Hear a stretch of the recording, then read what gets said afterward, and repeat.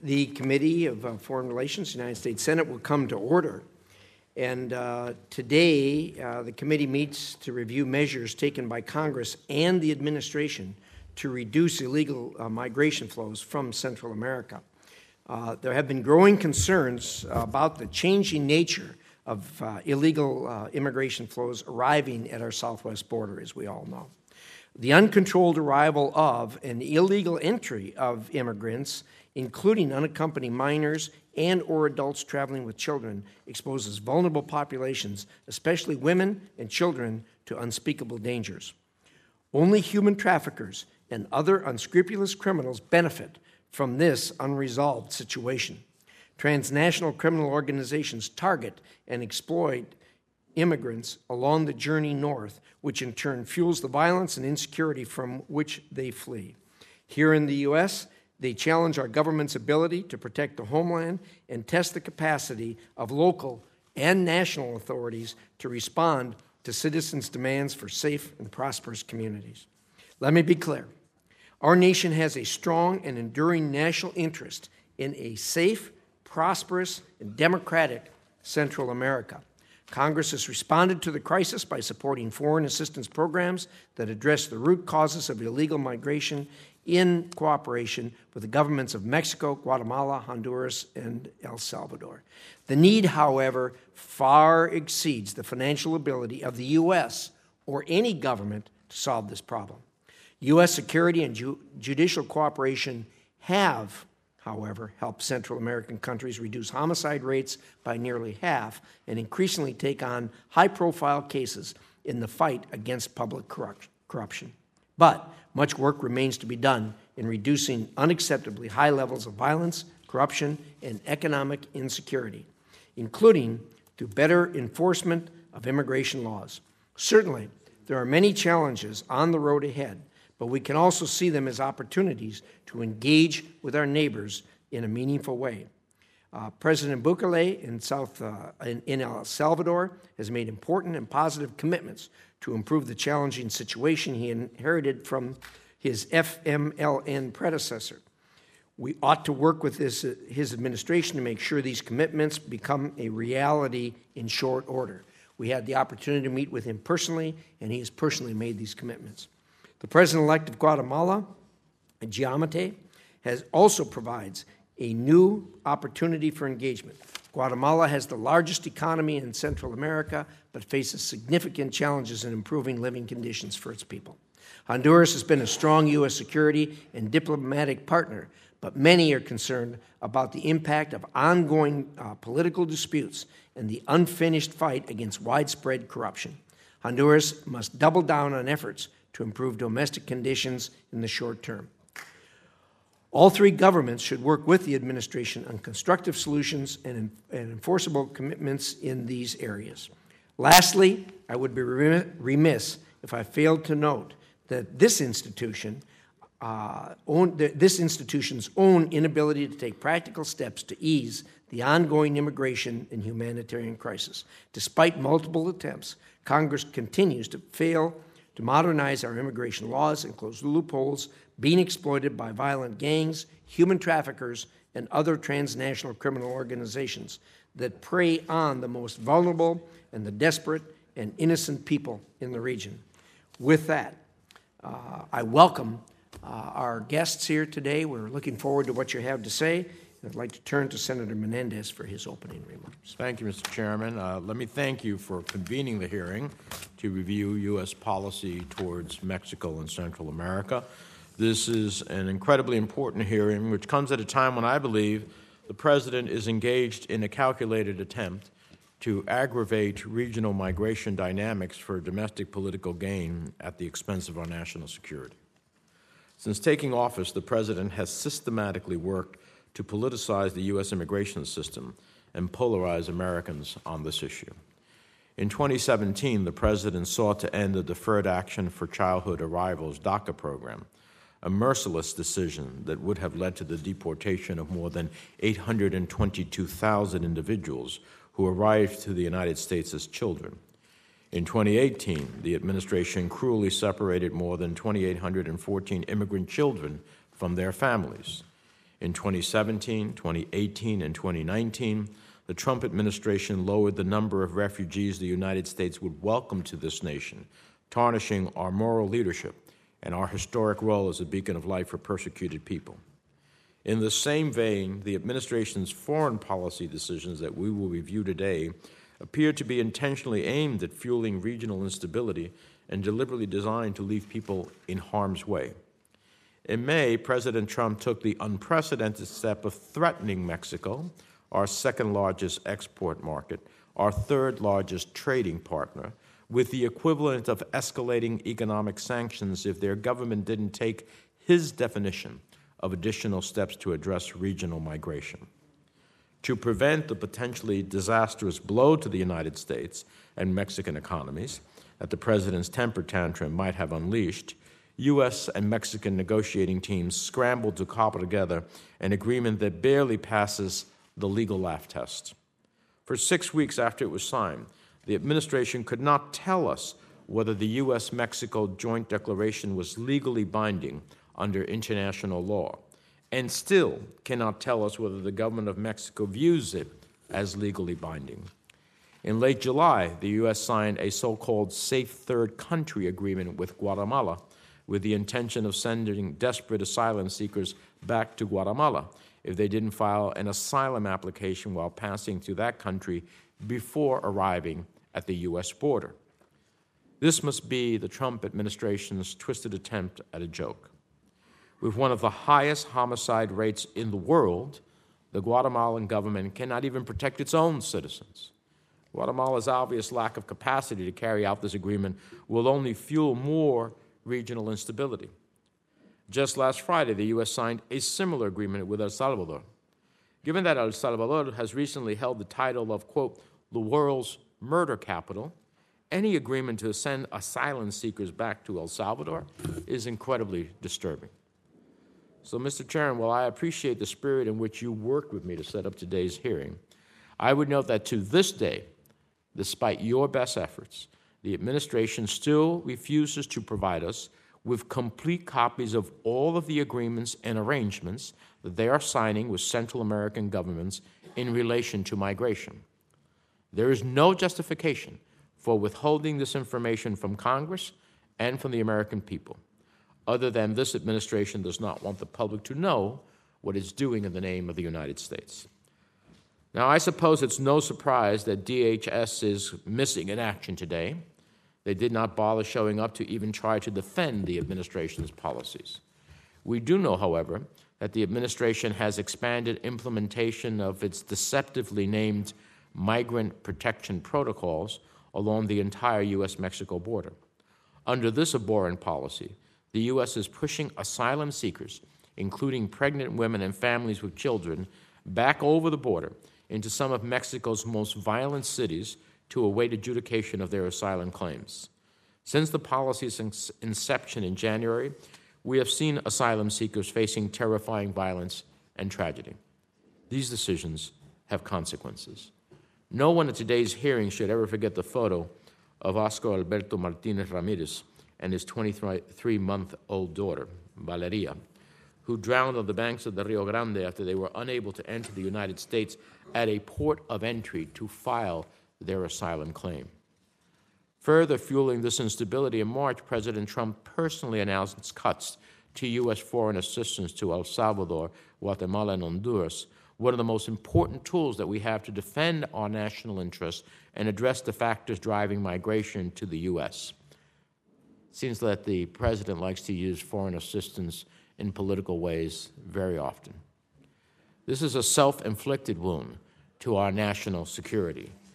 While this, by the way, monies that were certified by the Secretary of State on several occasions to have been effective in pursuit of the policies that we were seeking. While the administration has decided to go forward with limited funding for DHS and Justice Department initiatives, the White House has forced the State Department to reprogram $450 million in funding that was appropriated by Congress. Congress made clear through the FY 2018 Appropriations Omnibus that these funds should have gone to programs to improve the rule of law, combat drug trafficking and criminal gangs, professionalize local law enforcement, advance economic development, and strengthen the migration systems that will be overwhelmed by the administration's new asylum agreements. Instead, we find ourselves without the necessary funds to address challenges in El Salvador, Guatemala, and Honduras. I think every member of this committee should be asking whether the administration is intentionally trying to destabilize Central America in order to fuel more chaos at the U.S. border. With that in mind, I thank our witnesses for appearing today. I'm going to have some very critical questions, and I look forward to your honest testimony and response. Thank you, Mr. Chairman. Thank you, Senator Menendez. We'll now turn to our witnesses. The Honorable Kirsten Madison has served in various senior leadership positions at the State Department, White House, Department of Homeland Security, and our very own Foreign Relations Committee. Welcome back.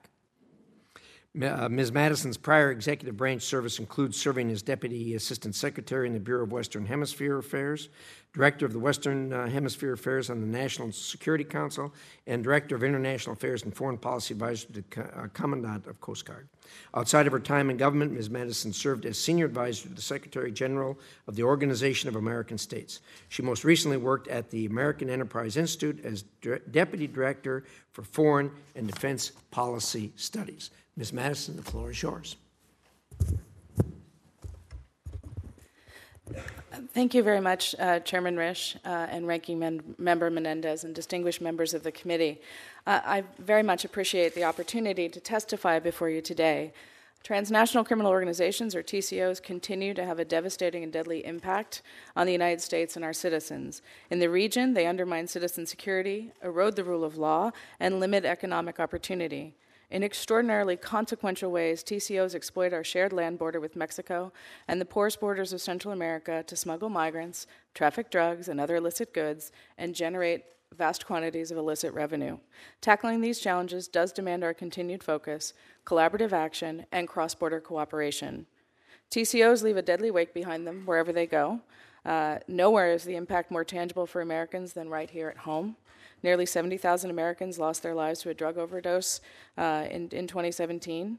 And taking into account recent indications that Mexico's role as a fentanyl trafficking hub is evolving to include fentanyl production, these trends underscore the urgency with which we must act collectively to combat this crisis. The United States cannot effectively address the drug crisis, nor the TCOs that perpetuate it, without Mexico's direct action. While Mexico is working with us on many fronts, President Trump noted in his recent Majors List determination that Mexico needs to do more. We must see better results that effectively contribute to a reduction in the amount of illegal narcotics flowing from and through Mexico. We want to see Mexican security forces and justice institutions root out the TCOs that destabilize the country. Mexico needs to needs to work and develop a comprehensive and whole-of-government counter-narcotics strategy with clear metrics so that we can better understand Mexico's progress and we can better understand how we can help. We are ready to jointly create unambiguous, shared, and measurable counter-narcotics goals and targets. And in support of such a strategy, the United States needs Mexico to interdict more drugs, sustainably reduce poppy cultivation and heroin and synthetic drug production, and bring more drug traffickers to justice while depriving them of their illicit profits. In Guatemala, Honduras, and El Salvador, INL has worked to counter drug trafficking and combat TCOs seeking not only to traffic in drugs, but also weapons, illicit goods, and human beings to the United States by doing the long-haul work of improving the capacity of these governments' law enforcement and justice sectors to work to control their borders and address these threats. The Guatemalan Navy leads these countries in making positive strides in counter-narcotics cooperation, much like El Salvador's law enforcement agencies lead in the fight against transnational criminal gangs. Although we are encouraged by Honduras' steps to work with us on gangs and other issues, we do need them to commit more resources and to improve training and institutional capacity, increase their operations, and continue to step forward to work with their other partners in the region. To counter TCOs and strengthen border security, we are also working to improve not only the skills of border agencies across the region, but we are also working to improve the collection and exchange of biometric information among these countries and with the United States. This capability enhances our joint efforts to identify, track, and dismantle transnational criminal networks and other violent criminal groups, to track migration patterns, to analyze human trafficking networks, and to support cross-border investigations of gang members and other criminals to enable successful prosecutions. This is really contributing to the larger effort to try and take a a bigger bite out of criminal organizations that are responsible for a variety of ills in the region. For INL, the Western Hemisphere has long been a core focus. The work we do to take on these threats in the region can have an immediate impact on the security of our country, which is always priority one. Today, INL remains engaged in Guatemala, Honduras, El Salvador, and Mexico on a more limited basis, but we remain engaged, working to improve law enforcement, border security, and to maintain tools of cooperation, like specialized and vetted units, between and among our law enforcement agencies. We do this in close partnership with organizations like CBP, Homeland Security Investigations, DEA, and the FBI. INL investments on behalf of the American taxpayer will have maximum impact where there's demonstrated will on the part of our counterparts to work with us to confront these profound and, frankly, evolving challenges. The benefit to the United States is clear, but I do kind of want to emphasize one point as I end. This is also the key to governments in the region earning the trust and confidence of their citizens. To do that, they must demonstrate that they are willing and able to provide for security, to hold criminals and corrupt officials accountable, and to create the conditions in which ordinary citizens have more opportunity, economic and otherwise. We have been working with them on this, but in the end, they have to be the protagonists in their own story in taking these issues on. With that, I will end, and I look forward to your questions. Thank you, Ms. Madison. Now we'll hear from Mr. Michael Kozak. He served as the Acting Assistant Secretary for Western Hemisphere Affairs since September 13th. He has served in a number of senior positions at the State Department, including as Senior Bureau Official for Democracy, Human Rights, and Labor, the Senior Advisor to the Assistant Secretary for Democracy, Human Rights, and Labor, and the Senior Director on the National Security Council staff. He also served as the Principal Deputy Assistant Secretary of State in the Bureaus of Democracy, Human Rights and Labor, Inter-American Affairs, and Legal Advisor, and as Assistant Secretary of State for extended periods. He was the Ambassador in Minsk, Belarus, and Chief of Mission in Havana, Cuba. Welcome, Mr. Kozak. We're glad to have you here, anxious to hear your comments. Well, thank you, Mr. Chairman. Mr. Chairman, Ranking Member Menendez, and distinguished members of the committee, it's an honor to be asked to discuss our U.S. policy in Mexico and Central America. Mexico and Central America share close bonds with the United States. The administration's top objective remains ensuring the safety and security of the American people, but we also care deeply about the safety and security of those in the region. Today, they are being victimized by human traffickers. People have been heading north from El Salvador, Guatemala, and Honduras for decades. Since 2014, however, the numbers have surged. Our systems are overwhelmed. The number of people arriving at the southern border now approaches the total annual number of immigrants worldwide authorized by law. The U.S. strategy for Central America adopted in 2015 was designed to reduce the migration push factor. It was to do so by helping governments in the region that had the will to combat corruption, crime, and antiquated economic models that protect those who have long benefited from the status quo. Despite some significant programmatic successes, however, this approach failed. U.S. Customs and Border Protection encountered an average of 115,000 illegal migrants per month at the U.S. border from March to June of this year, and over 140,000 in May alone. Something had to change. Consistent with the President's guidance earlier this year, the Department reprogrammed certain assistance intended for El Salvador, Guatemala, and Honduras to other countries. This reprogramming was designed to send a wake-up call to the governments that they need to do more to address outward migration and the factors that drive it. The administration identified the immediate problem and what the governments of these countries could do to address it. Now, as to the problem, I think Mexican President López Obrador described it best last month when he said, and I quote, "We want to tell our people and our Central American brethren that they should not allow themselves to be manipulated and fooled by human smugglers. There's a huge network of human traffickers, and they charge huge amounts of money to transport migrants and organize these caravans." And Mexico acted to address the problem.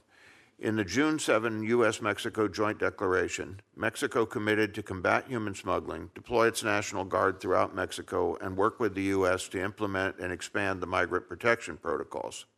And this approach has worked. we've seen an almost 60% reduction in the numbers of illegal migrants arriving at the border.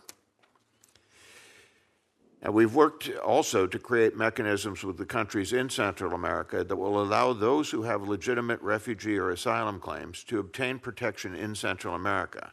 They need not undertake the perilous journey in the hands of smugglers. For example, through the agreement between the United States and Guatemala on cooperation regarding the examination of protection claims, very succinct title, the United States plans to help Guatemala build an asylum processing system that can help those fleeing their own countries of origin who may have asylum concerns. Salvadoran Foreign Minister Alexandra Hill just signed a similar agreement on September 20, and we are discussing similar arrangements with the government of Honduras. Now, these measures are having a substantial effect on countering the pull factors that cause people to think that they will be able to enter and live in the United States if they just pay the smugglers and endure the abuse that they mete out. But these measures do not address the push factors that make people in the three countries leave home in the first place. Powerful criminal and political forces in these countries profit from irregular migration. The governments of El Salvador, Guatemala, and Honduras must show the political will to do more to strengthen institutions, root out corruption, and fight impunity as their citizens themselves are demanding. And we will continue to work and consult with Congress on future steps as we look forward to fiscal year 2020. Our long-term success depends on fostering political will in the region to end years of corruption and impunity and to strengthen institutional capacity. As our partner governments take on this challenge, and we hope with seriousness of purpose, they will find us to be a close collaborator and friend. Thank you, Mr. Chairman, members of the committee, and we look forward to your questions. Thank you so much. We're now going to do a 5-minute round of questions. I'll reserve time, and with that, Senator Menendez. Thank you, Mr. Chairman. Secretary Kozak, since this is the first hearing this committee has convened on Mexico with official witnesses since January of 2017, I think it's important we start with the basics. Can you provide us with information about what steps, if any, Secretary Pompeo and the State Department have taken to ensure that Mexico pays for the border wall, as President Trump has claimed will happen? I don't think the State Department has been the lead on that issue, and I think you'd have to go back and look at what the president said at different times about offsets and that sort of things. I don't think that was we were expecting a check to be handed over, but you can look at the balances with. So there's nothing you can tell me that the secretary has done in pursuit of getting Mexico to pay for the border wall? Not that I can tell you, sir, but I will certainly take the question back to him. I've had this job for a week and a half, so I'm not aware. I realize that, but you're here. I respect your long I- history. I admire what you did when you were at Cuba and other places, but you're the witness here, and I have no choice but to deal with the witnesses we're given. In that respect, to emphasize the point that the president never intended to have Mexico pay for the border wall, I'd ask unanimous consent to include a question for the record from former Assistant Secretary Kimberly Breer, a political nominee from this administration, in which she stated that she never intended to push Mexico on this issue. Mr. Chairman. That will be included in the record. Thank you, Mr. Chairman. As I mentioned earlier, let me continue to pursue a line of questioning here. Mr. Kozak, the State Department refused to provide this committee with a copy of the supplementary agreement with Mexico and was unable to explain whether the United States considered the joint declaration to be legally binding under international law or not. When legal advisor Mark String testified before this committee in July, he told us that the joint declaration was, quote, an authoritative political agreement, end quote, a term that I understand has never been used to describe any agreement in the United States history. Moreover, the few documents that we have received from the administration, including in a response to a letter from the chairman, do not appear to represent the entire framework of binding and non-binding agreements, implementing agreements, et cetera, that the administration has put in place with Mexico and the Northern Triangle. We have no idea what was the agreement signed with El Salvador last Friday. And as I understand it, DHS, CBP, and ICE have negotiated other agreements and instruments. So, Do you know if the Mexican government views the joint declaration as legally binding? Senator, I've not had a chance to talk with the Mexican government, but I can address some of the other issues you raised there. Well, those other issues would be giving me the documents and the committee Yes, documents. and my understanding is that both the joint declaration and the supplementary agreement have now been provided to the committee. I can undertake I believe you've also received copies of the agreement with Guatemala. If not, we will be sure to get it to you. We do not. So let me follow up then on that. And the one that was signed with El Salvador. Let me follow up then on that question. Will you commit to transmitting to the committee a copy of all the migration-related instruments, binding or non-binding, annexes, appendices, implementation plans, guidance, and other related documents that the administration has signed, agreed to, or otherwise joined with Mexico and the Central American government, so we can finally get a clear picture on what the administration is doing here? Yes, sir, with the caveat that often implementing agencies have understandings. Some of them, are just procedural and oral, who will be the point of contact and that kind of thing, which we would not necessarily have available to provide you. It's not that there's anything greatly secret, but my understanding is on the Mexican Accords, the latest state of play with the legal advisor's office, and I believe they've briefed your staff as well, is that we do consider the supplementary agreement and the joint declaration taken together to constitute a legally binding agreement. And we've so indicated to our Mexican counterparts. Those have been provided. I am not aware of any other agreements related to that. Obviously, as people implement it, they will have. I sent the department multiple questions about the U.S.-Mexico Declaration and Supplementary Agreement in early August, and I've asked for written responses to each question. We have yet to receive it. We're now almost at the end of September. Given the potentially important legal analysis underpinning the U.S. position on these instruments, I think it's critical for Congress to understand it. Can you give us a commitment to get us answers to the questions that have been pending since August within the next week? Yes, sir.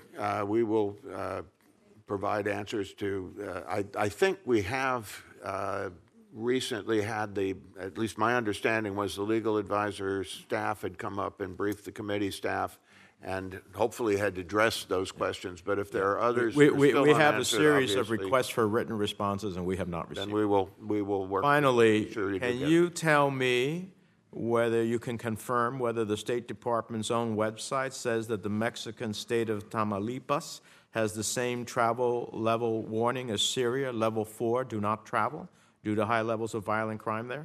That is my understanding. Can you also say that the administration has made clear that levels of violence in Mexico City were not indicators considered when deciding whether to implement the migration protection protocols along the U.S. border?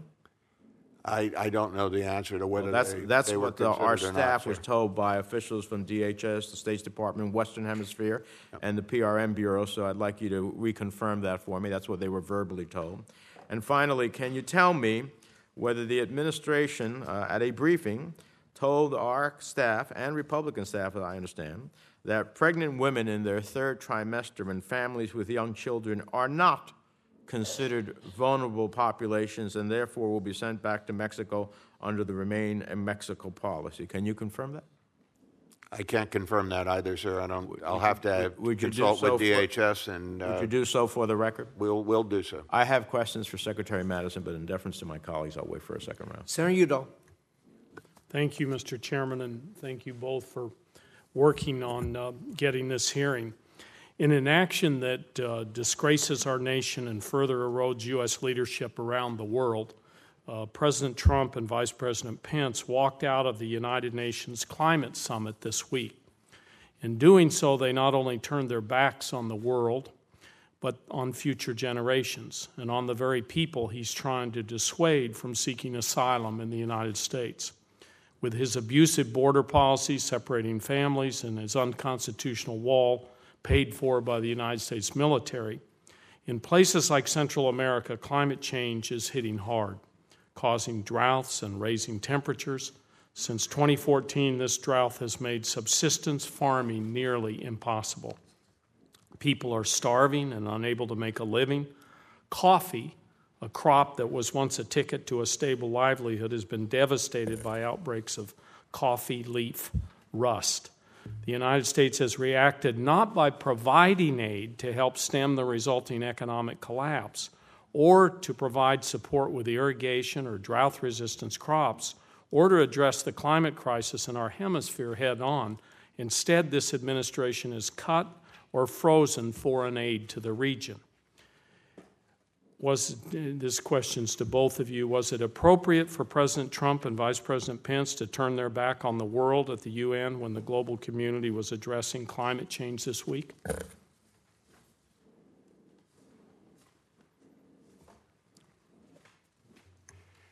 Well, I think the president has been clear on his rationale for the steps that he took, and I have nothing that I could add beyond that. Ms. Madison? Senator, I don't have anything to add on climate policy. I will say that I and others in the administration have been in New York. I was up there working on synthetic opioids and other issues with the Chinese. And the United States also supported what I thought was a pretty remarkable convening of will and purpose on protection of international religious freedom in the world. So I think there's been some very positive engagement by this administration. I was up there myself doing a forum with companies on synthetic opioids. So I think that record speaks for itself in terms of the other issues. And like Ambassador Kozak, I can't add anything on climate change. Did either of you recommend the United States mission at the United Nations address ways to support the climate refugees from Central America at the United Nations this week? Ms. Madison, you were up there, so. I did not. Thank you. Do you agree with former Customs and Border Patrol Commissioner Kevin McAleen, who said, and I'm quoting here from the commissioner, "Food insecurity, not violence, seems to be a key push factor in informing the decision to travel from Guatemala, where we have seen the largest growth in migration flow this year." Do you agree with that?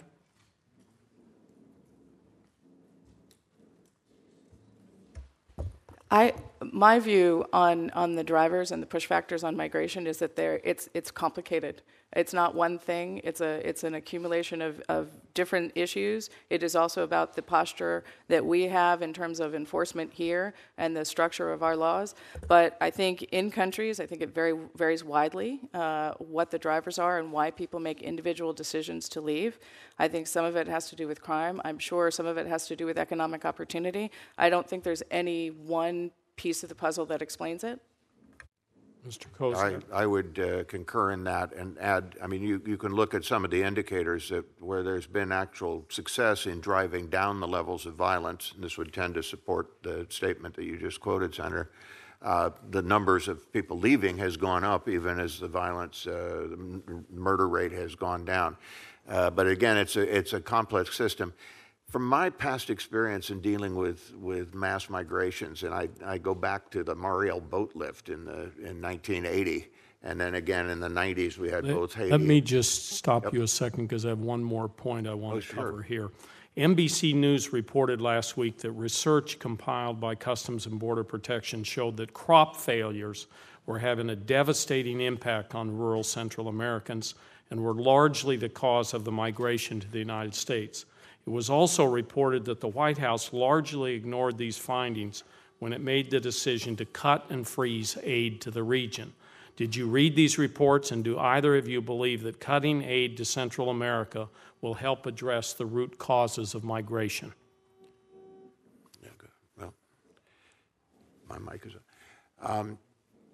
Look, as I indicated in my testimony, I think the purpose with cutting the aid, and by the way, a lot of that aid was not addressed at food and so on. It was addressed at police training. It was addressed at, some of it was my former bureau program for independent journalists and this type of thing.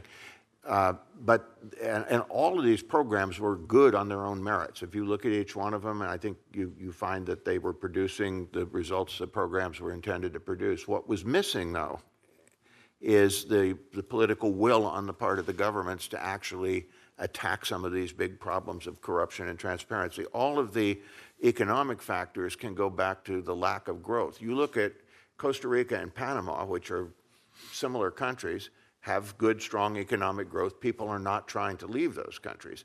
The three countries that we're talking about have perennially had very slow growth rates, and it's in part because their systems are so dominated by illegal groups, drug traffickers, human traffickers, and people who with like protectionist instincts. They don't want competition in the economy, so they don't, all of this conspires to avoid investment coming in, and both domestic and foreign investment to build and grow the economy.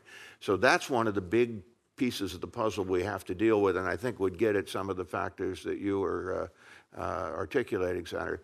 But that's part of what we're trying to do, is say to the governments there, you need to get serious about this. You need to really do the reforms that are going to attract investment and make your economy strong and give your people a chance and a future in their own countries. We can train people and create capacity within their bureaucracy all day long, but if you don't have the political will to use that capacity and allow what's traditionally gone on there to continue, that's the problem. So there was a signal there. You can debate, whether that was the right way to do it or not. The administration felt that it was, and it's producing results. But what we're looking for is, how do we signal this?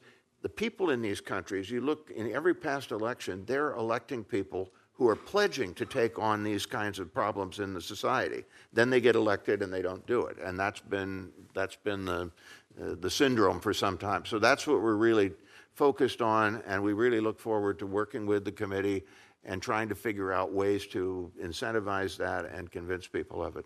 Thank you. I think cutting the aid cripples the countries. That's where I'm coming from. Thank you, Senator. Mr. Kozak, thank you for that clear explanation based on your experience down there. Well said. Senator Cardin. Secretary Madison, I want to follow up a little bit on the questioning from Senator Menendez as it relates to these migration agreements.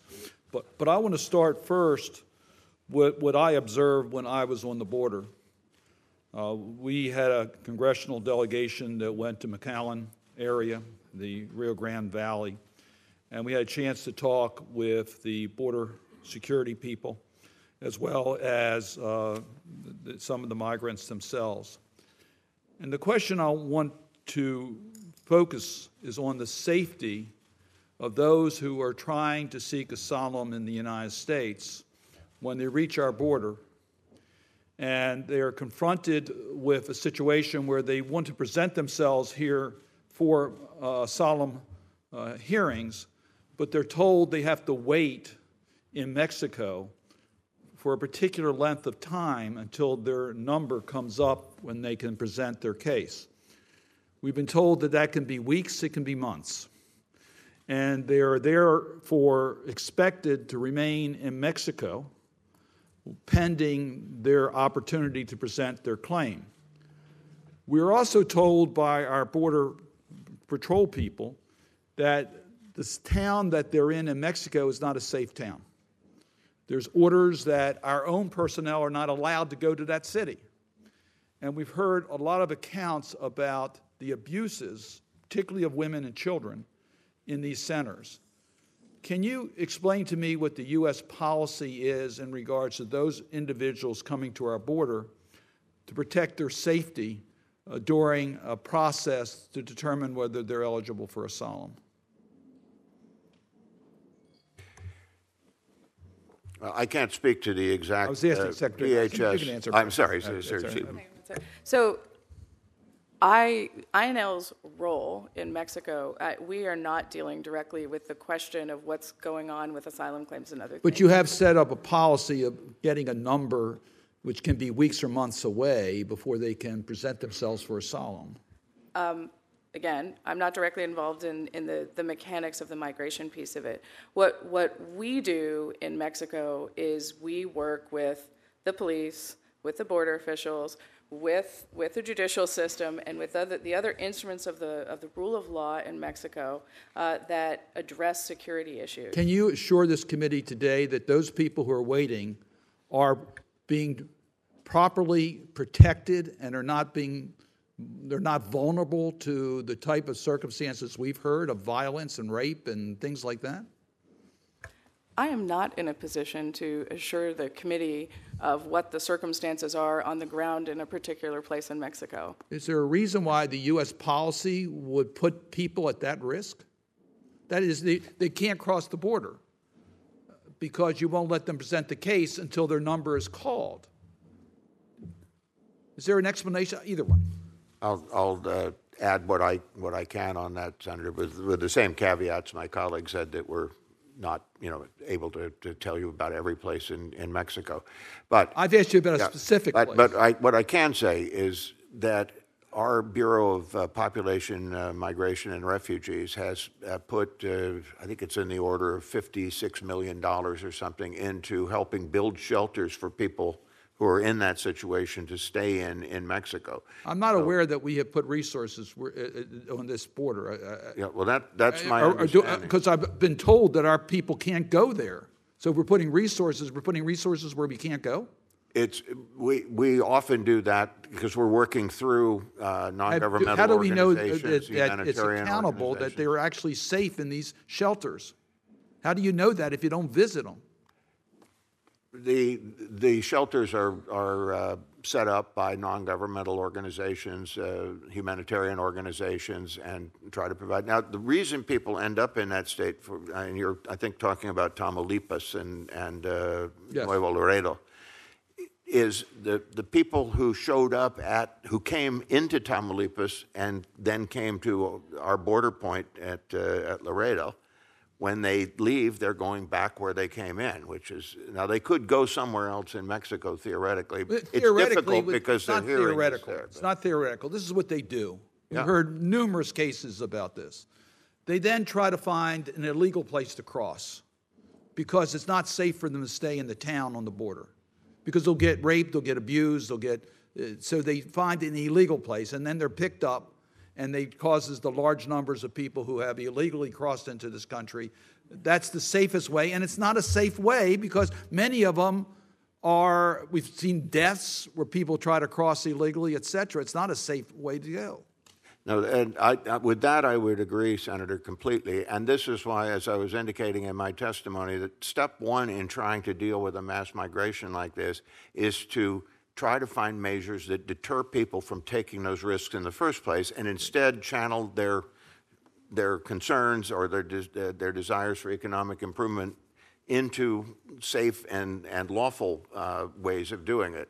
And that's what we're trying to do with in-country refugee programs in the If they region. could be safe. And again, I am extremely concerned that we don't have eyes on the ground to see what is actually happening. We heard case after case after case of people being abused, particularly women and children, waiting in the border towns. And now you're suggesting under these agreements that they'll be safe in a country in which they're fleeing because they're not safe. Well, let me add a couple of things. One, my colleague is clarifying to me that we do visit these shelters that are regional security officers. We recommend people not just go on their own, but when we have an official purpose there, we do it, and that is one of our purposes.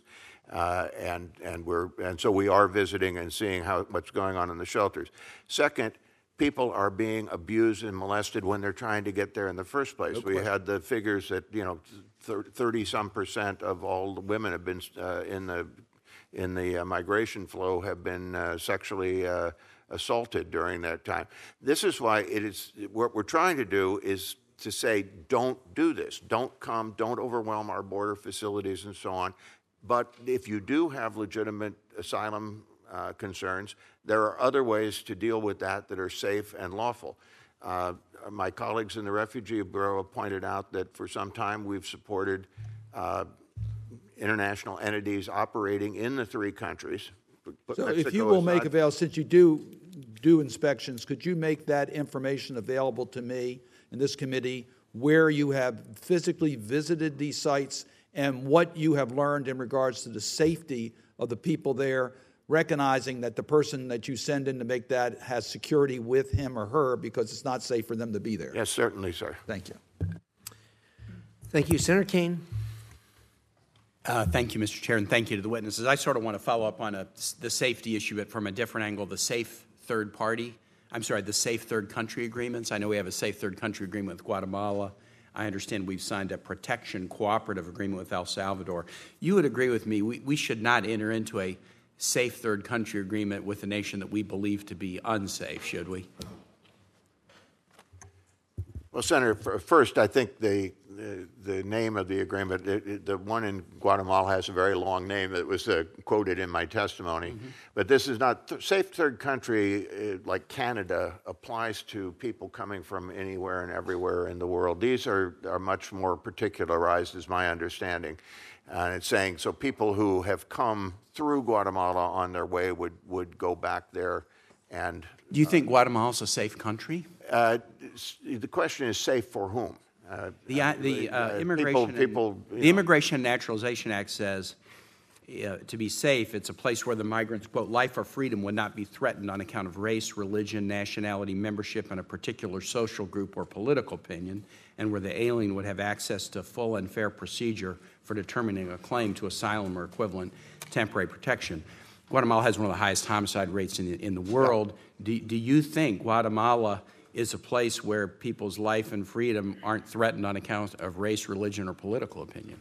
Yeah, it's the latter point, that it needs to be for one of those reasons that people are threatened. But what I would say, just yesterday... Can I just say this? You would agree with me, would you not, that language should have a meaning, and we shouldn't designate a country as a safe third country if, in fact, it's unsafe, right? Can you agree with me on that proposition? I would agree we should not send someone who is liable to be persecuted on account of religion or political opinion or the other factors that you just read to a place where they would be persecuted for those reasons. Mm-hmm. Now, that doesn't mean that a country that has a crime problem or something is unsafe in that respect.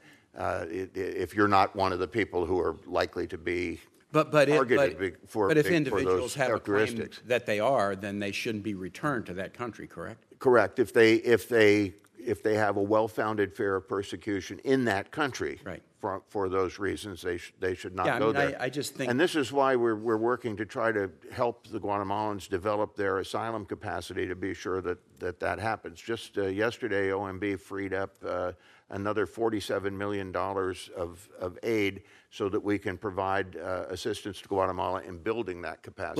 Let me ask you this, Mr.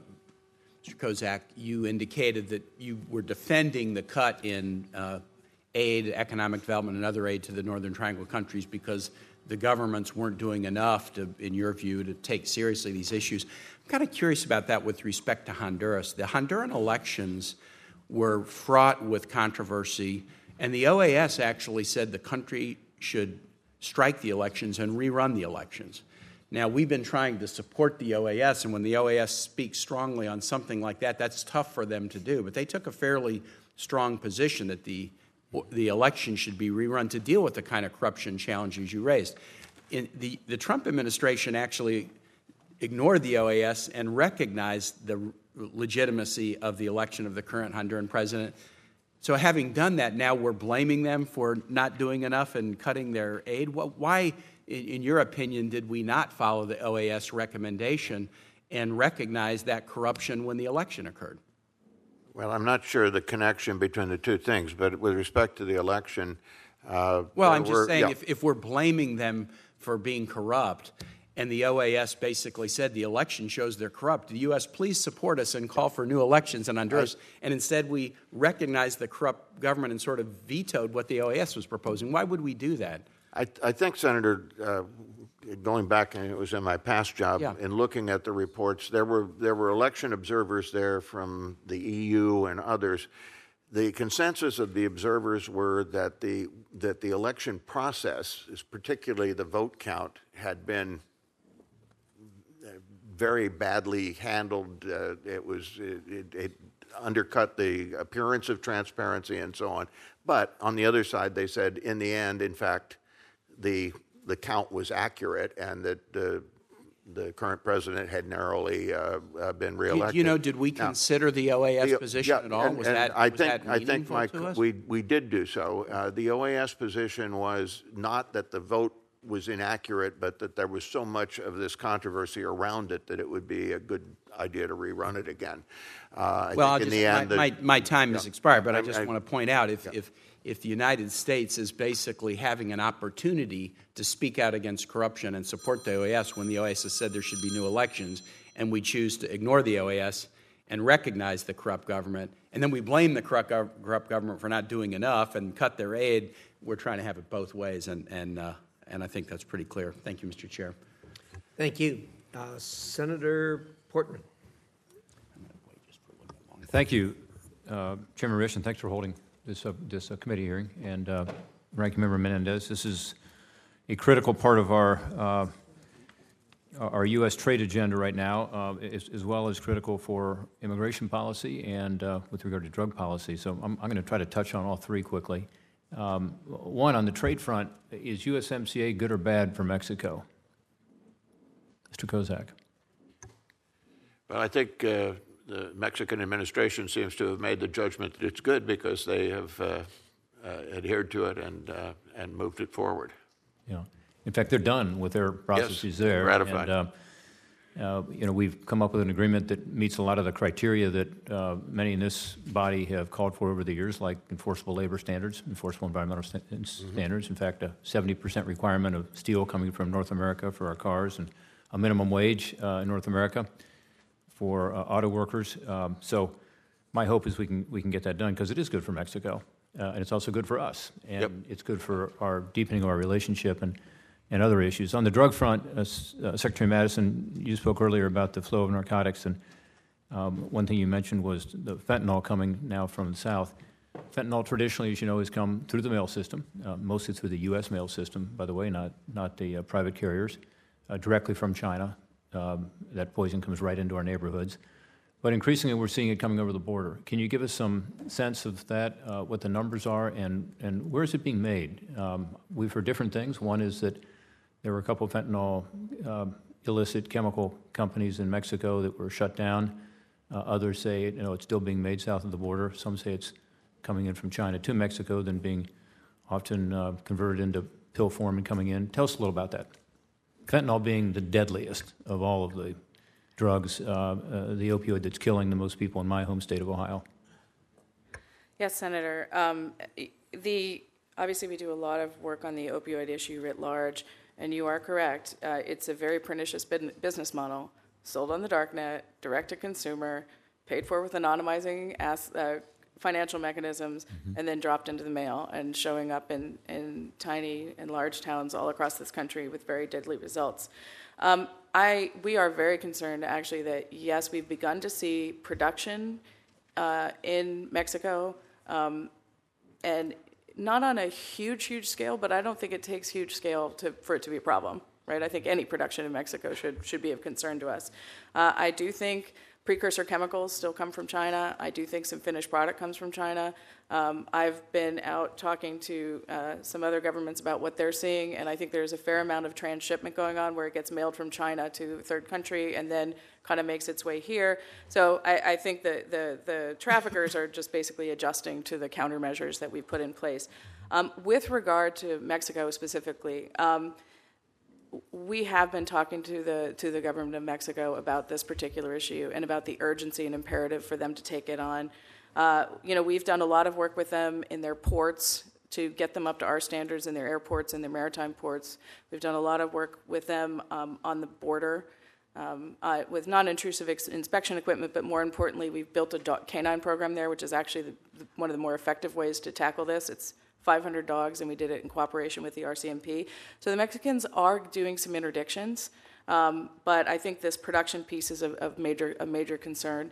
Yesterday, as I mentioned, I was up in New York, and one of the things I did was meet with the deputy commissioner from China's National Narcotics Commission. And one of the things I explicitly talked to them about was the need for them to be working with Mexico and working with us on the precursor flow. Because there is a pattern of behavior that existed before synthetic opioids, which is methamphetamine production in Mexico. Right. And so the neural pathways are already there with the criminal organizations to send those precursor chemicals. We've also worked with Mexico to update their system for tracking precursor chemical imports and exports, which is another piece of this puzzle. Have they done everything they can do in terms of scheduling the precursors?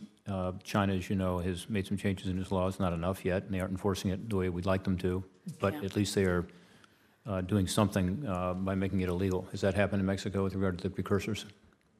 I think there's more work to be done in Mexico. I'm going to be there next week, particularly to talk about this. Let us know what we can do in that regard. You mentioned some of the measures that are being taken. One is one that came through this committee and others, which is the STOP Act, which is now law, which has helped to keep some of this flow coming through our mail system.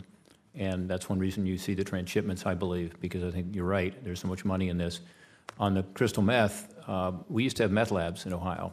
We don't anymore. And it's not for a good reason. It's because it's so cheap and so much more powerful now coming directly from Mexico, and the same cartels are selling it, I'm told, on the streets of Columbus, Ohio. It's less expensive than marijuana for a similar dose. So I do think the crystal meth issue has become now a new epidemic, in a sense, in a lot of our communities. And Mexico is the source, I'm told, of almost all that crystal meth. Is that accurate?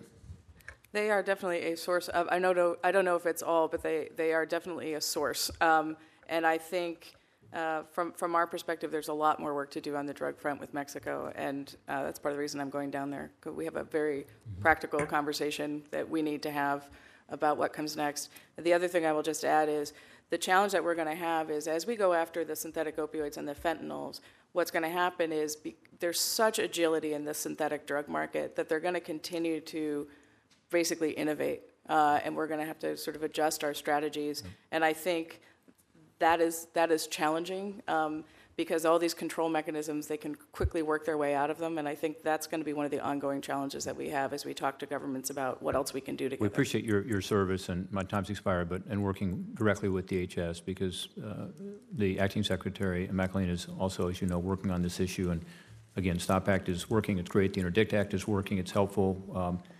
But you're right, there's so much money in it, and a slight change in the chemical compound can, and other adjustments in synthetic drugs is truly frightening. So thank you for your service there, and let us know what we can do to be more helpful. Thank you, Mr. Chairman. Thank you, Senator Portman. Senator Merkley. Thank you very much. And Mr. Kozak, you're familiar with the statute on third safe country, and you made reference to it, or safe third country. And has it been used by any previous administration? Yes, I'm trying to remember which administration did it. I believe it was during the Clinton administration that Canada, we reached a safe third country agreement with Canada. And that is the only safe third country agreement in our history, is that not right? I believe that is correct. So that was in 2002 with Canada, one of the safest countries in the world. Now, we just signed a safe third country agreement with Guatemala. It hasn't been ratified by their Congress yet. That's yet to happen. Now, the U.S. State Department, their commentary on Guatemala is that it remains among the most dangerous in the world, endemic poverty, abundance of weapons, legacy of societal violence, presence of organized criminal gangs. And do you consider that a safe country to return people to? Senator, I believe, as we were discussing before, it's safe in the sense of that the individual would not be persecuted on account of political opinion, race, religion, and so on. It's not whether the general society is. That's not the question I asked you. Do you consider Guatemala to be safe, given the State Department's description, for people to be who don't even come from Guatemala to be returned to? I mean, any normal person Yeah, would say I would no. say it depends on who you are and where you are. I mean, Americans retire in Guatemala. I have friends who live there. I've been there myself and gone around and toured around. So there is, Now, but there- if you're, but if you would you're- concede there's a huge difference between an American with resources and a refugee who has no funds, no family in Guatemala, no friends in Guatemala. Aren't they extraordinarily vulnerable to this epidemic of an endemic crime that is being described by the State Department? Isn't that would you want your family member to return there with no friends or family or money? what I I would get a say sense of is, how reasonable this is. yeah, look, people who are involved in this mass migration that is occurring are not safe in any of the places that they're going. They're being victimized by traffickers. Particularly if you go back to a country and you're doing it illegally, you are But it'd be safe particularly in- vulnerable. But you'd agree it'd be a lot safer if they were sent to Canada than sent to Guatemala. In terms of If you're just not aware of the general difference between environment, Canada yes, and of course, Guatemala, but then that's I not suggest you visit that's not the option. The 2018 State Department report says Guatemala, widespread corruption, human trafficking, threats targeting the LGBTQ persons, use of forced and compulsory child labor. Now, Tom Carper and I went down to Guatemala recently and met with all the social groups, went with the president, met with, and they just emphasized how all of this is extraordinarily unsafe for ordinary people in Guatemala, people who do not have family connections to protect them, do not have resources, all the more vulnerable. That's the point I want to make, is that I don't think any American would want anyone they know who is without resources to be sent into that setting because they're just so vulnerable. Now, El Salvador, we learned on September 20th that this agreement had been signed with El Salvador, and it allows us to send people who are not from El Salvador back to El Salvador. In fact, it actually excludes El Salvadorans. Are you aware of that? Yeah. Are you aware children are not accepted? Are you aware that under this agreement, children from Africa who could be returned to El Salvador, who do not speak the language, who do not have any sort of supportive structure? Are you aware of the State Department's description of El Salvador? Forced disappearance by military personnel, torture by security forces, widespread government corruption, violence against women in gangs, children engaged in the, quote, worst forms of child labor. Is that a reasonable place to send children back to who don't even come from El Salvador or don't even speak Spanish? Senator, first, the agreement with El Salvador has not been, we signed it, but it hasn't been put into force. The implementing agreements have not been done yet. So I'm asking what if will it's a happen to reasonable children thing. is another matter. If I may get in, though, in all of these cases, and in Guatemala, I just mentioned that we're about to provide $47 million in assistance to help the system. So you're not just sending somebody back into the environment without any resources. The idea is they go back to a place where there are international organizations that can provide protection and resources to them as they pursue their asylum claims. So my time understanding is from running the out. Department of Homeland Security, too, is that they're not planning on just sending anybody and everybody there. We understand the limited capacity they have now, but as capacity builds, they'll be able to calibrate and modulate the return. So there's a great concern I just need to about correct the safety one- that we share with you. I need to correct one point. We are sending people back without resources routinely. I've been across the border. I have visited with those returned back who have no resources, who have been in extraordinarily dangerous situations across the border in Mexico. This is both under the MPP and the metering program, extraordinarily difficult situations. And if it's just symbolic of that, are Oscar and his daughter Valeria, who were coming to the border to ask for asylum, who were rejected, sent back into Mexico with no resources, no protection from gangs, felt the only safe way that they could proceed was to surrender themselves to CBP, swam the river. As we know from that photo in the New York Times, Oscar and his daughter died arm in arm down in the river. We did not send them back with resources. They did not have protection. And if you go to Tijuana and you go to the shelters there, people are terrified to leave the shelters. Are you even aware that the State Department does not allow our own personnel to travel between cities after dark or to solicit taxis on the street? This is the situation we're sending people back into, whether it's under metering, whether it's under remain in Mexico, whether it's under a safe, so-called safe third country when it's not a safe third country. Those provisions of the law were designed for something like Canada, not a situation of this extraordinary danger, sending people into it without resources. It's an extraordinarily in contravention of the entire vision of the Refugee Convention, and I hope you'll deeply rethink being part of it. Thank you. Senator Barrasso. Thank you very much, Mr. Chairman.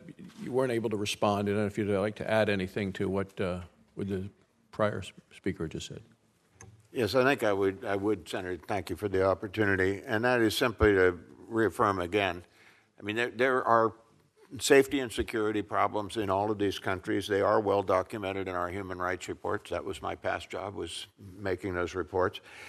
But the element that we have to take into account is when we're encouraging or attracting a greater and greater flow of people, that is putting people at great risk too. They're putting themselves in the hands of alien smugglers who are physically abusing them, who are extorting them and leaving them in trucks in the middle of the desert and all manner of things. So it's what we're trying to stop is the whole outflow, the uncontrolled mass outflow of people in very dangerous conditions, and then our systems get overwhelmed, and that produces other problems as well. So what we're trying to say to people is, don't do that in the first place. And the way you accomplish that is you say, if you try to come in that fashion that's unsafe and terrible for you, this was our experience with Cuba years ago. People were drowning trying to get here. So we said, look, if we pick you up at sea, we're just going to put you back where you started from.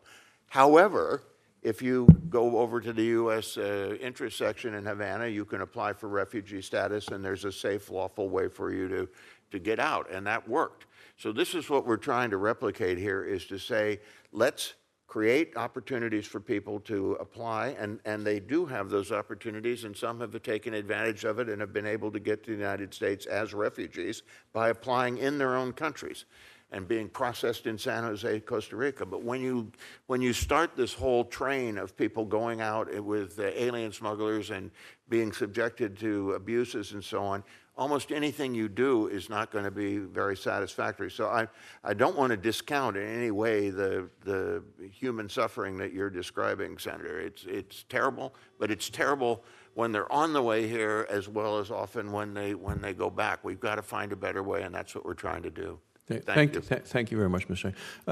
Madam Secretary, I was reading an article. Guatemala joins ranks of cocaine producers as plantations and labs emerge. Can I ask you to just spend some time talking a little bit about the criminal groups, what believes behind all of them in this effort, because now Guatemala is becoming a producing nation. Yes, this is a major evolution to see this production shift up the isthmus, because it's traditionally been a South American challenge. There was some indication.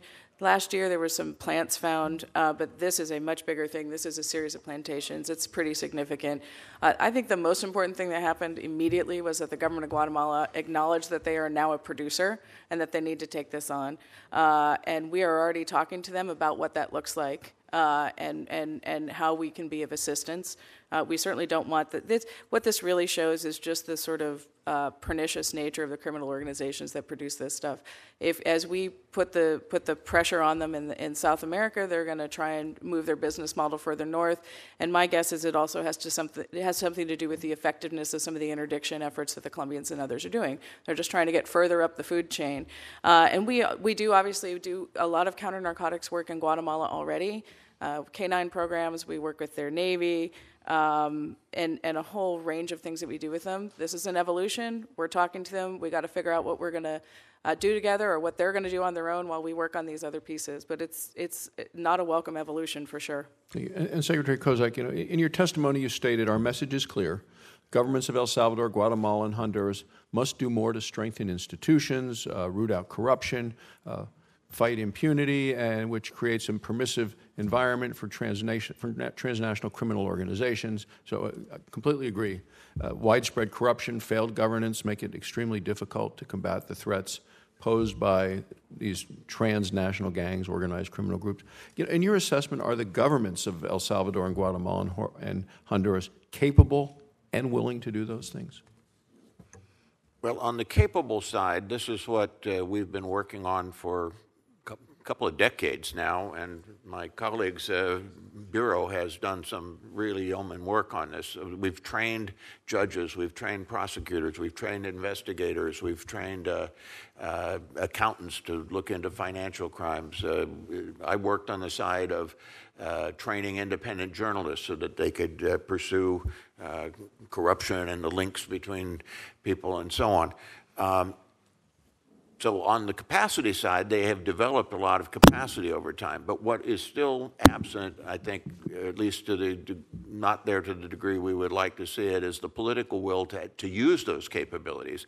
What you have in each of these countries is people who have profited from and continue to profit from having a system that is corrupt and non-transparent and where there's impunity. So if you and this is what I was saying earlier, it then contributes to a lack of growth. What investor wants to invest in a place where they know that if they start competing with somebody, that privileged somebody can get the judge to rule in their favor and or the tax authorities will take your money away or something. And so the result is really lousy growth rates in these countries, and that's one of the main factors that cause people to want to leave and look for economic opportunity here. So we're not the only ones demanding this. You look at election after election in the three countries, people who are promising to take that on are getting elected on that campaign promise. Unfortunately, they have not always been able to deliver. We're certainly hopeful. We're hearing the right things, certainly from President Bukele in El Salvador, who's riding a 90% popularity wave right now on those kinds of messages. President-elect Giammattei in Guatemala is making noises to that effect as well, or that he wants to move on these things. So we're going to work, whenever we see the will there, but we're trying to encourage people across the board in those countries to have that political will to take these factors on and end what has just been this chronic disease in the countries for years. Thank you. Thank you, Mr. Chairman. Thank you. Senator Markey. Thank you, Mr. Chairman, very much. At the UN General Assembly yesterday, President Trump demonstrated that he clearly does not grasp or care about the root causes of this crisis. Mr. Kozak, do you agree that crop failures and food insecurity have contributed to increased migration from Central America to the United States? I would say that the overall economic conditions of which the situation of farming in those countries is one of them, have contributed. So you're saying food insecurity and crop failures have contributed? When they've occurred, of course. Yeah, okay. So the Trump administration obviously knows that the answer is yes. An internal Customs and Border Protection report in September of 2018 showed a clear correlation between food insecurity and high migration from Guatemala. I also have in my possession documents from your department warning specifically that cuts in USAID food security programs would lead to increased migration from Honduras. Can either of you explain why this administration has cut food security funding, knowing from your own agency studies that doing so would increase migration from Central America by cruelly depriving people of a fighting chance at home? Well, I think as I indicated in my testimony, Senator, the step on cutting assistance was more of a wake-up call than a analysis of the effect of each one of these programs. But what is clear is we've had these programs going for years and years and years, and the migration numbers have gone up, up, up. So even though we were being programmatically successful on a lot of these things, and we had all, assessed that if we can make a dent in the murder rate, if we can make a improvement on food security, that will reduce migration. It wasn't having that effect. Now, there are so many variables. We could discuss all day what we think was the main factor or the secondary factor. So I don't think that it was people sitting there saying, that we're able to make a direct linkage between this and that. It was saying, look, we want to send a wake-up call to people and say, you guys in the region need to start acting differently too. And then we can look at what we can do with our assistance and other modes. I would add too, what we were looking at heavily now is what can we do to encourage investment in the region, not just providing more and more foreign assistance, but can we use OPIC funding, for example? There's a big liquid natural gas project that's going into El Salvador now. I think it's like $350 million or something. This is going to create jobs. It's going to create economic opportunity. I just want to come back, though, to your own department's warning, specifically the cuts in USAID food security programs would lead to increased migration from Honduras. That's not speculation or just speaking from the heart that these people really need food. That's an assessment made by the department that it would have that consequence. And again, when you're a poor person, when you have hungry children in your family and you get the message that there's going to be cuts in the programs that are going to be providing for food security for your family, that's a powerful message to get moving, get out of here. This is not a good situation.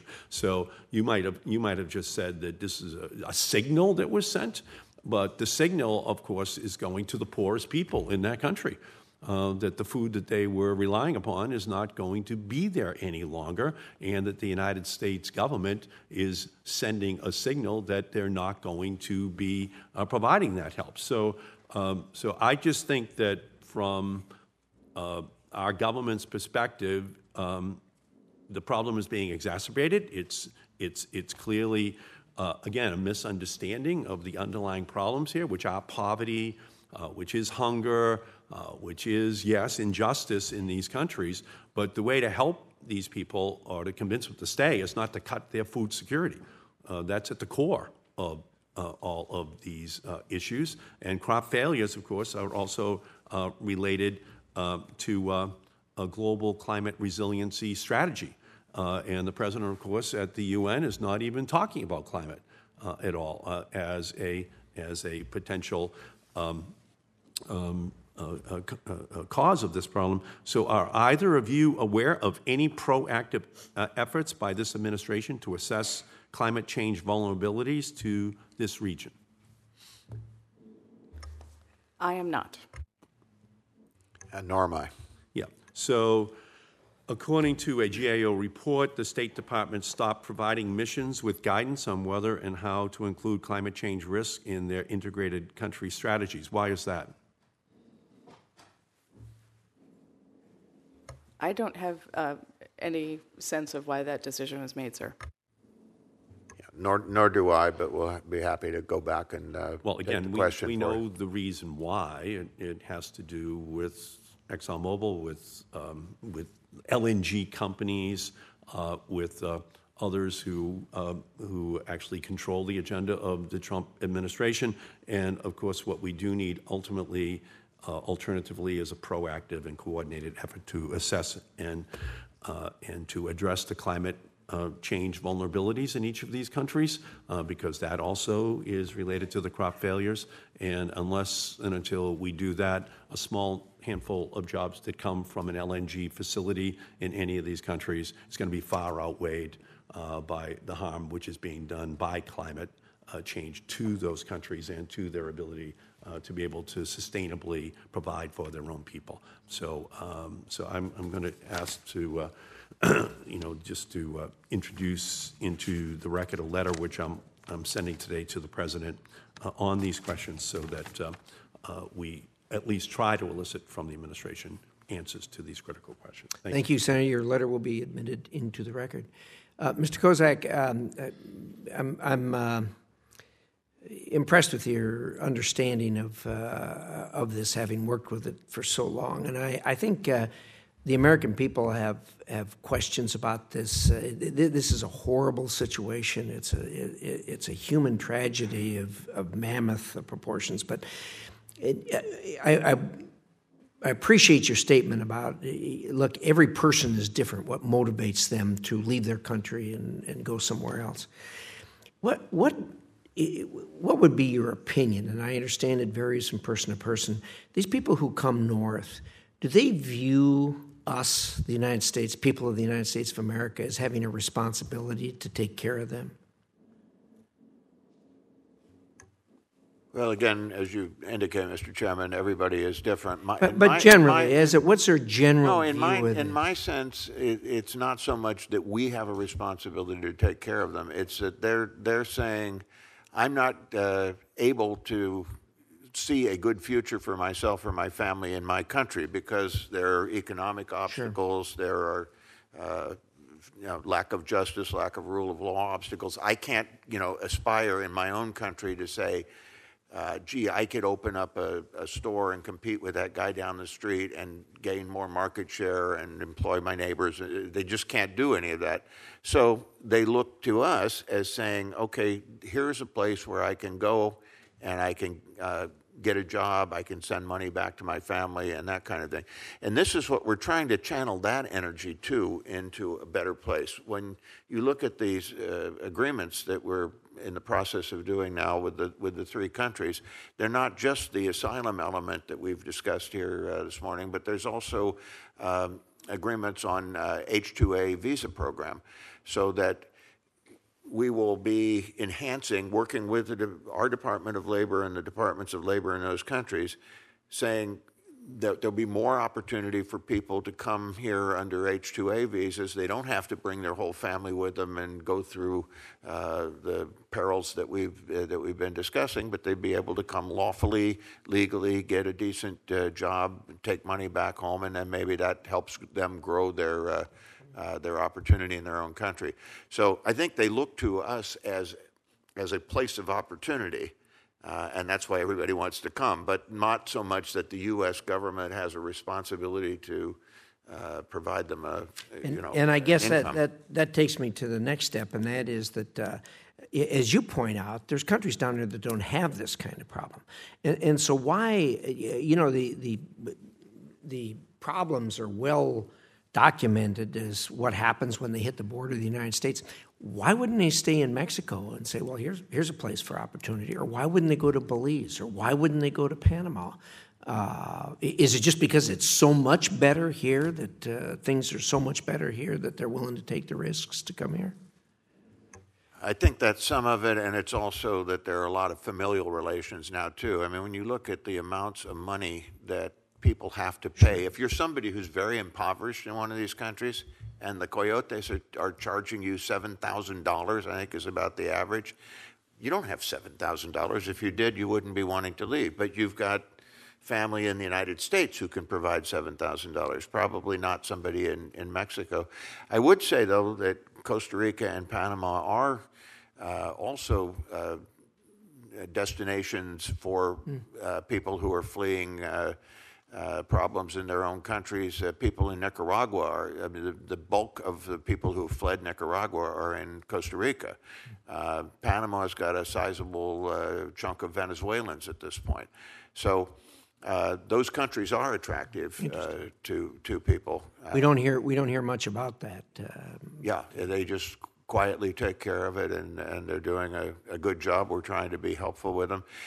One thing that I didn't think I got on the record here, Chairman, that it might be useful to, and that is that we've had, aside of all these agreements that we're doing recently, we've had a program for some time in the three countries where the UN High Commissioner for Refugees, the International Organization for Migration, working with funding from the United States, amongst other countries, have in-country refugee programs. So if you are being persecuted. Let's say you're an investigative journalist in Guatemala who's writing stories about the connections between drug dealers and bribing local officials or judges or something, and you get yourself into a position where you are going to be persecuted for that reason. You go to them and they say, yep, you've got sounds like a good claim. They'll help you go over to Costa Rica, where there's a regional processing center there. And a lot of those people are ending up in the United States, in Europe, in other countries in the hemisphere. So there is a lawful way to deal with that kind of problem as well. And that's what we're trying to enhance that and deter let's everybody get in trucks and vans and get left out in the middle of the desert or molested the way that the alien smugglers are doing it. So I think that's what we're trying to signal, is there's a right way to do this and a wrong way, and let's put our emphasis on the right way. Thanks so much for your insight on this. I appreciate it. It's been helpful. Senator Menendez. Thank you, Mr. Chairman. First, I'd like to ask unanimous consent that a statement for the record be included by Congresswoman Veronica Escobar of El Paso, and a series of documents, letters that have been sent by myself to state on U.S.-Mexico agreements and states' non-responses be included for the record. They'll be included. Mr. Secretary, I was listening to the conversation between you and the chairman, and I appreciate the context in which you answered the last question. The chairman asked, is there an expectation that we have to take care of them? So when Vietnamese refugees came here, they didn't think we had to take care of them, right? When Cuban refugees came to the United States, they did not think we had to take care of them, right? When Venezuelans fled under Chavismo, we didn't feel that we had to take care of them. When Nicaraguans fled during that period of time. So it's fair to say that these people fled either incredible oppression or, in some cases, horrific violence. Is that not a fair statement? The people from the countries you just mentioned, yes. Sir? Yes, absolutely.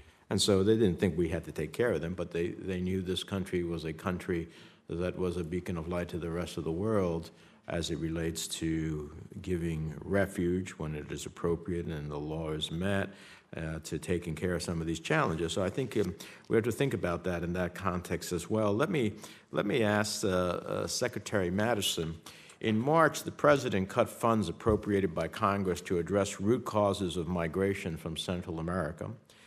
And while some DHS and DOJ programs will receive continued funding, these cuts terminated a wide range of programs designed to advance our national security. Secretary Matteson, INL sent us a list of all the programs your Bureau had to cut due to the President's decision. The list included funds for police training, improving police forensics and intelligence, preventing gang recruitment, and combating the sexual exploitation of children, all initiatives that I think we could agree would stabilize Central America and slow migration. Is that the case? Senator, those are programs that we will have to suspend or have or will wind down, depends on what the pipeline looks like. And I think what that reflects is, as my colleague has noted, a decision by the President that his highest priority was the migration numbers, and that while we would preserve some of the specialized programs that we're doing in Central America to work on counter-narcotics and port issues and TCOs, that in fact that he was going to send a message to these countries. Let's send a message. So let's talk about sending messages. Are you telling this committee that there are other countries in the world rooted in deep corruption that we don't continue to have programs of your department? And I'd be happy to cite you some if you don't think there are any. Senator, we're not talking about the rest of the world. We're talking we about countries. We are. We're talking about comparisons, Madam Secretary. If you're going to, you and the Secretary are going to say that the President's purpose is to send a message, well, I can assure you there's corruption in Afghanistan. I can assure you that there is corruption in a series of nations in which we are continuing to engage in programs from your part of the State Department. So let's not say we're sending a message in that regard, because then we would be sending a global message, right? Senator, this isn't a message about corruption. This is a message from our president about the priority he places on these countries taking aggressive action to address the outflow of their citizens and the crisis that we have on our southern border. And again, I think it is a time-honored tradition in this town to use foreign assistance as leverage. In fact, I think if you were to look at the statutes on foreign assistance, you would find them replete with conditions and cuts. But you don't act in equivalence. You don't act equivalence. Don't talk to me about corruption as a reason that you're stopping funds, because that's how you send them a message to get their act together, when in fact there are countries that we send hundreds of millions of dollars that are in fact deeply rooted in corruption, and have serious issues for which we are working in the hopes that they will change, right? But when you cut funding combating the sexual exploitation of children, when you cut funding preventing gang recruitment, I don't know how that helps us at the end of the day create greater stability in Central America and sends a message. So can you confirm, Secretary Madison, that the President's cuts force you to reprogram, for whatever the reasoning that you want to justify, $90 million from Central America that included the initiatives I listed?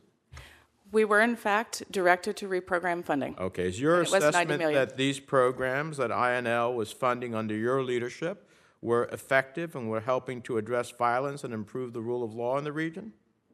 Senator, these programs, while they programmatically can be effective, as my colleague has noted, our secretary testified on the Hill and made the absolutely critical point for this administration, which is the only metric that matters is the question of what the migration situation looks like on the southern border. Okay. So we were asked to reprogram. I didn't ask you about migration. Listen to my question. You were a former staffer of this committee. You understand very well, and you've adopted the State Department's ability to deviate from the question. My question is it your assessment that these programs that INL was funding under your leadership were effective and were helping to address violence and improve the rule of law in the region? Yes or no? Senator, I believe that these programs have been programmatically effective, but the issue is the pace with which it's altering. Sir, I didn't ask you about migration. I asked you whether the programs were effective. Yes or no? Sir, I actually have answered that question. I have said okay, so the I answer believe is yes. that these programs can be programmatically effective, but that's a different question than whether or not you don't get to ask the questions, you get to answer them. So a different question as to whether you want to use this for migration is a different issue. I want to know whether the programs were effective. The answer is yes. And it must be yes, because I'm sure you can confirm to the committee that the State Department, the Secretary, sent Congress 9 different reports that acknowledged progress was made, and certified that benchmarks were being met. Is that not true on these programs? Sir, I can't confirm the number. I feel certain that certifications have been sent. Secretary Kozak, can you confirm the number? I can't confirm the number, but it sounds right. I'd be happy to I see wouldn't if we question can the number produce you the documents for you that we have in our possession. I'm saying I wouldn't question the number. And there are 9 different reports that the Secretary of State acknowledged progress was being made and certified to the Congress that benchmarks were being met. So given that progress was being made, as determined by the Secretary of State, can you explain to us the impact on our national security and national interests when we ultimately end those programs for which we were making progress and certifying benchmarks? Not all programs have been severed. The programs that we continue to fund and to support are programs that are focused on the highest priorities of counter-narcotics, transnational criminal organizations, and borders and immigration. The issue, which I will try again to put on the table, is that these programs are not moving the needle fast enough to address the situation on our southern border. And that is the benchmark and the measure our president has put on the table. You're saying that the only reason we did these programs was, in fact, to stop migration to the southern border? That's why we did these programs? No other reason? Senator, I am not saying that. What I'm saying well, is then that is the you're measure that trying matters to the conflate. president. You're trying to conflate something, and I'm just not going to permit you to conflate it. The reality is that these programs were meant to create institutional capacity building in the very countries that we say don't have the capacity. And yes, I'm all with you on getting governments to have the will to do what is necessary, but to believe that those governments on their own, with the institutional incapacity that exists, with the lack of resources that exists, could actually make this happen, to think that cutting funds for ultimately hurting, on the effort to combat the sexual exploitation of children, come on. That's just irrational. Thank you, Mr. Chairman. Thank you. I find your testimony completely rational, and I think you're an excellent spokesperson for what is happening there. I'm going to give you the last opportunity, both of you. First of all, I want to express appreciation of the committee, of the American people, for what you do under very difficult circumstances for a most tragic situation that everyone would like to make different. And I know you're working in good faith to do that. So first, starting with you, Ms. Madison, could you give us a closing statement, anything you want to add to the dialogue that's taken place in the committee today? Thank you, Mr. Chairman. I appreciate it. Obviously, I chose to lead the Bureau of International Narcotics and Law Enforcement Affairs for a reason, after having been the oversight person on this committee who worked on it many years ago. I do believe that these programs are beginning to work, help these countries move along the spectrum. It's obviously not working on a sort of meta level. And I think we're going to look at them as we're in this period of suspension and figure out what we do differently. In the meantime, I would say that we are still focused on the priorities of counter-narcotics and working with border officials and working on transnational organized crime, which is absolutely essential to the security of this country. And it is a national security priority for us to do that, and we've preserved those efforts. And while I fully appreciate the disagreements that exist regarding the larger goal of this administration and the use of these assistance dollars, I want to assure you that I take very seriously my stewardship of these resources and securing results for the American people. Thank you. Thank you, Ms. Madison. Well said. Mr. Kozak. Well, thank you, Mr. Chairman, and thank you, Ranking Member Menendez and your colleagues for giving us the opportunity here today.